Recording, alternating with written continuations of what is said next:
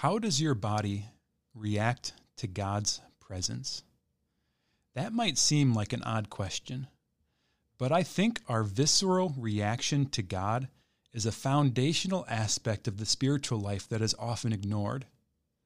After sinning, Adam and Eve hid from God in fear, yet God tells us throughout the Scripture, again and again, do not be afraid. So I'll ask again, how does your body react to God's presence? Welcome to Physically Spiritual. I've been amazed by how much growing physically healthier has changed my spiritual life. I am captivated with discovering the truth about my body and how it relates to my relationship with God. Physically Spiritual is my attempt to harmonize and share what I have discovered. I'm your host, Andrew Reinhardt.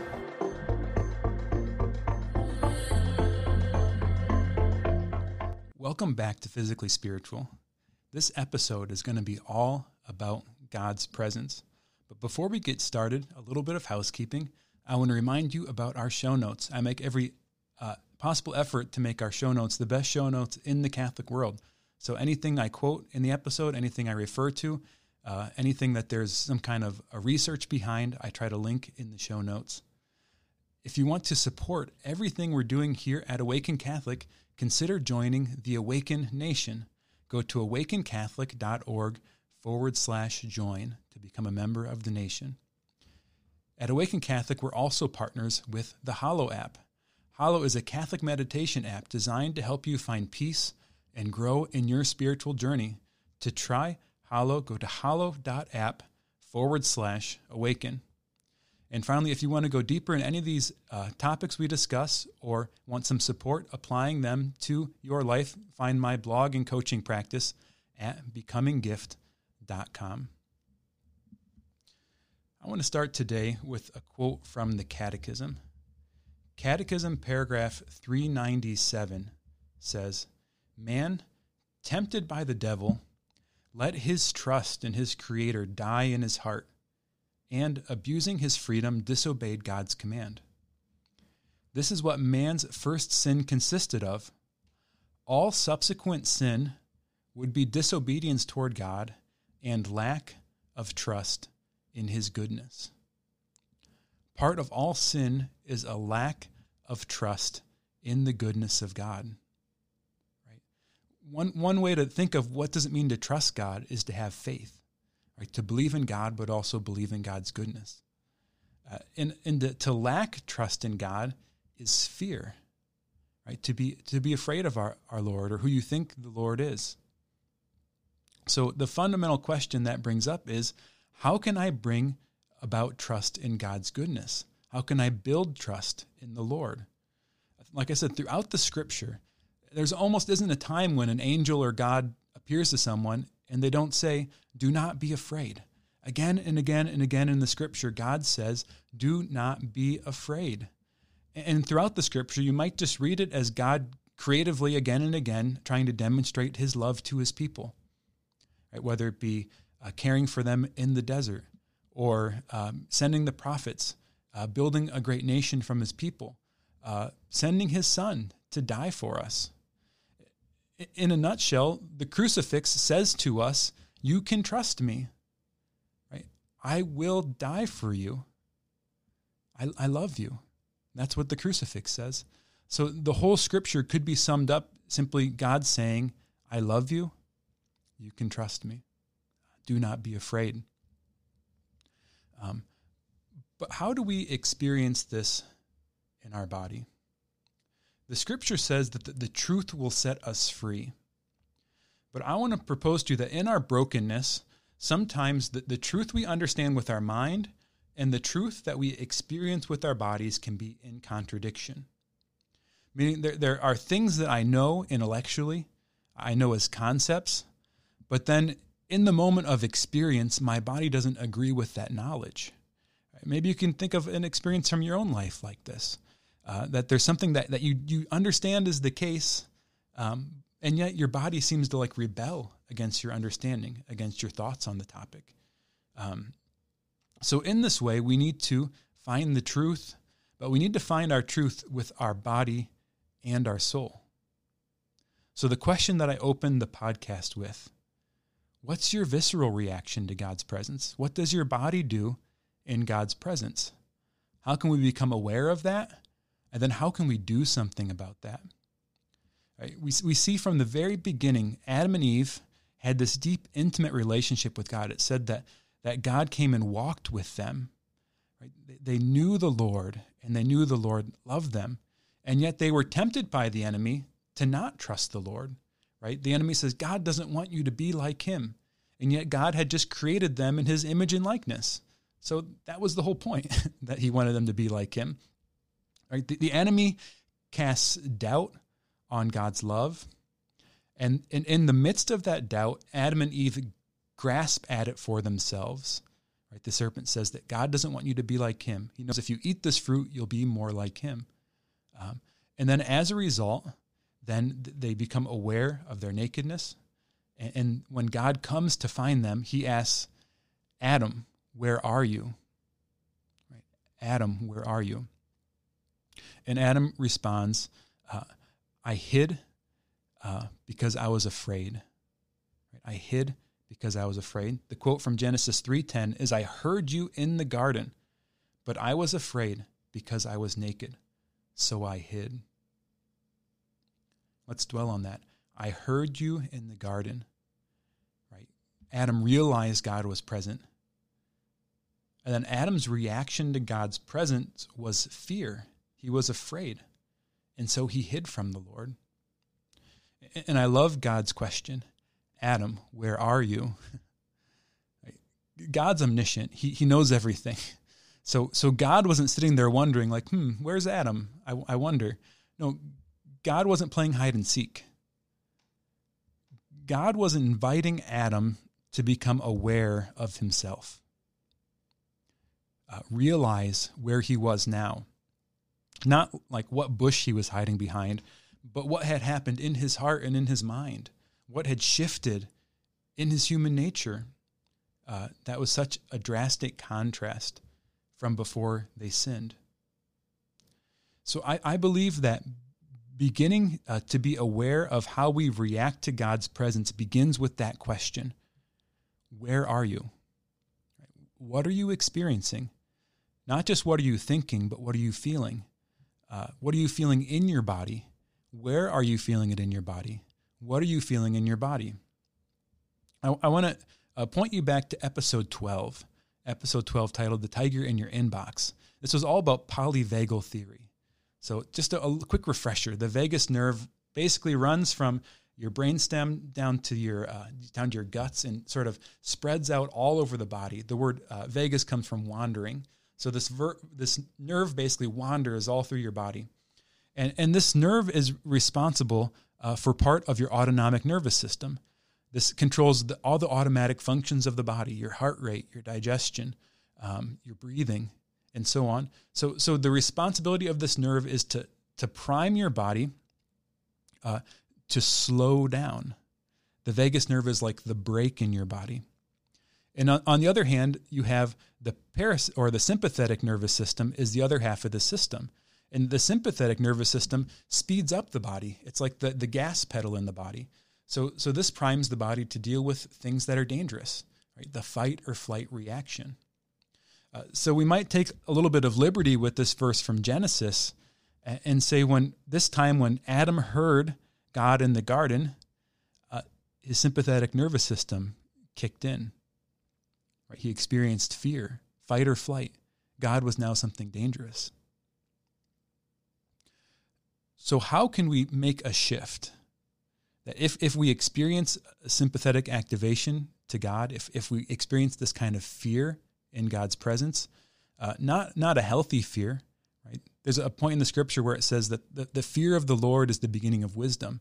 But here that kind of fear might be translated also as awe, right? It's a realization of God's bigness and our smallness, of his fatherhood and our childhood, right? So it's a filial respect kind of fear. It's not a fear like he might kill me. And that's the fear that Adam is experiencing here. So what we have to go through is a healing process.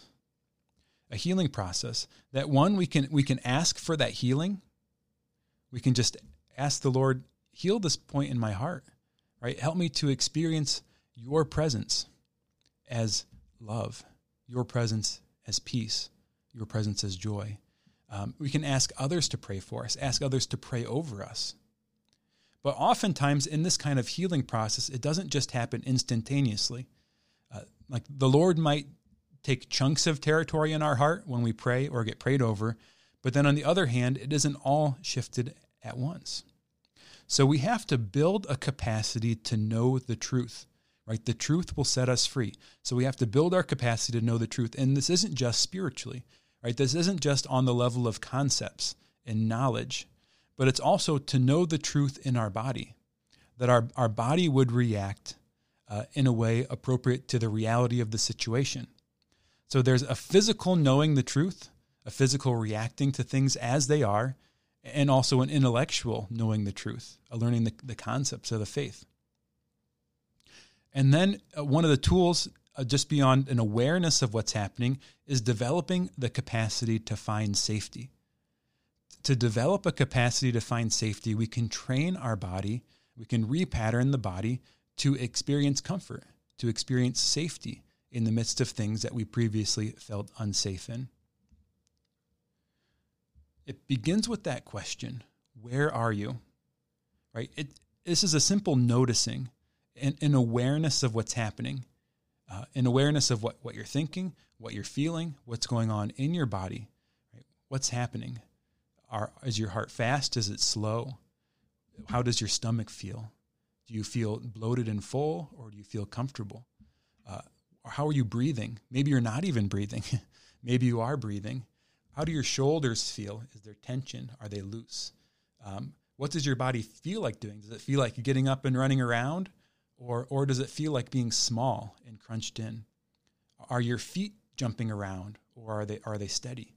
Right? All of these things happening in the body are clues to what's happening in your nervous system, in this fight-flight system. If your feet want to rattle back and forth, well, you might be in kind of a flight state, right? If you're getting angry and you feel kind of shaky or tense, you might be ready to fight.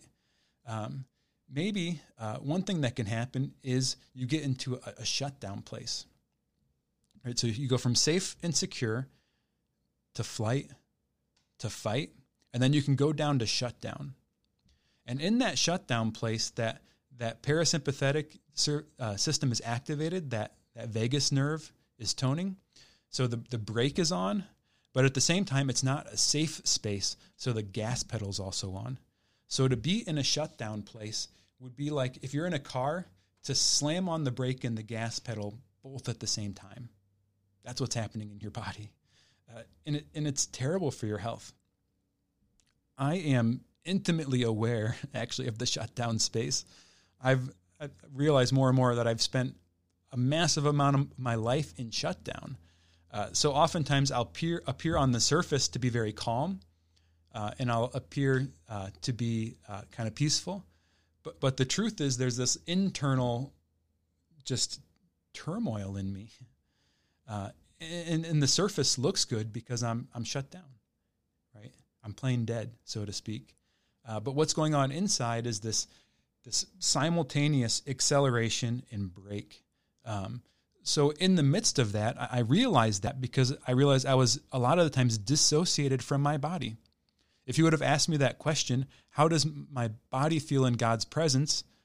I would say something like, do I have a body? Right? My body doesn't feel anything in God's presence. I don't even feel my body being there. I was disconnected from it. I went through life kind of like a separated mind, not even realizing I had feelings or sensations. So I've had to build an awareness of my body, an attunement of my body, almost from the ground up. I didn't even, on some level, know I had emotions other than like angry and happy. So becoming aware of the full spectrum of emotions of my experience, and then becoming attuned to my body from the tip of my toes all the way to the top of my head, and all the sensations that go on in that. From a spiritual perspective, we might frame this in a traditional idea in the spiritual life called the healing of our faculties. In the last episode, I went through the functioning systems of the human person, from reason to will, the passions, a connection to others, psychologically, physically. So these you might think of as the faculties of the person. And when we grow in holiness, when the Lord heals us, he's healing our faculties. So one of these faculties is an awareness of what's happening in our body, an attunement to what's happening in our body. Right? We talked a couple episodes about Ignatius of Loyola's spirituality, and one of his great teachings is the discernment of spirits. If you read Ignatius's autobiography, again and again, he's talking about how he feels, what's going on in his body. And he thinks it's absolutely essential to realize what you feel in order to realize what God is doing and what the enemy is doing. And yet I spent so much of my life completely disconnected from what was happening in my body. So first, a couple ideas of how to become aware, how to become attuned to what's happening in your body. So you can begin to answer that question. How does your body feel in God's presence? One can be a body scan exercise. So you literally start from your toes, your feet, up your ankles, and you go part by part through your body, just realizing that that part of your body is you, right? Placing yourself in that part of your body, placing your awareness there, and just simply trying to feel what's there, accepting what's there, just being present to what that part of the body feels like. You might have noticed I wear 2 rings. This ring on my right hand, part of it's like a fitness tracker, and part of how it functions is it tracks my heart rate variability. So like I said, the autonomic nervous system is shifting the heart rate. And one of the things that goes along with strong vagal tone, being in a parasympathetic state, is actually a high degree of heart rate variability, the variability between your heart rates. Where when you're in a sympathetic state, when you're charged up, the heart rate is actually very tight. And so you have very low heart rate variability. So when I meditate and go through exercises like this, I'll track what's going on with my heart rate. In spending that time being aware in my body, my heart rate variability is higher than it is at any other time, even higher than when I'm sleeping. Because that awareness of the okayness of the comfort throughout my body is like medicine for my nervous system. Right? I'm sending signals to my body that everything's okay, that I'm safe. And so this is how we, over time, heal the nervous system. So you want to build that awareness, that muscle of attunement to realize what's happening in the body. And you can be creative, but what you're simply doing is calling to mind what's physically happening, what you're physically feeling, and doing it regularly enough to build that muscle. And then you want to learn how to find safety. So learn how to find safety. There's a few different ways to do this. You might do it with your external senses, your sense of sight, hearing, taste, feeling, smelling. But the easiest way to do it is probably with seeing. What you do is you look around the room and you find something that looks pleasant, just whatever your eyes are drawn to, whatever seems nice. A lot of times I want to look at plants, like out into nature, if there's a window or maybe a potted plant in the room. And then you just simply spend some time breathing nice and easy, whatever feels comfortable, and looking at whatever looks nice. And what that does is it sends signals to your brain, to your body, that everything's okay. There's nothing to be afraid of. Calm down. You're safe here. You might also go through a process of that, what I described before, it might be called interoception. So you sense something outside of yourself, that's exteroception, or you might do interoception, meaning you notice somewhere in your body that feels good or okay. So a lot of times for me, it's actually the top of my left arm. It doesn't necessarily feel anything great or good or special. It just feels okay. So what I'll do is I'll take a moment and just notice my arm feeling okay. In that okayness, I'm communicating to my brain and the rest of my body that it's safe, that everything's okay. In spending that time with the body part that's okay slowly, once again, trains that nervous system to be okay. Another thing you can do to tone that vagus nerve that runs from your brain down to your guts is movement. So any movement that twists the torso gently or the neck can actually help to tone that vagus nerve and feel safe.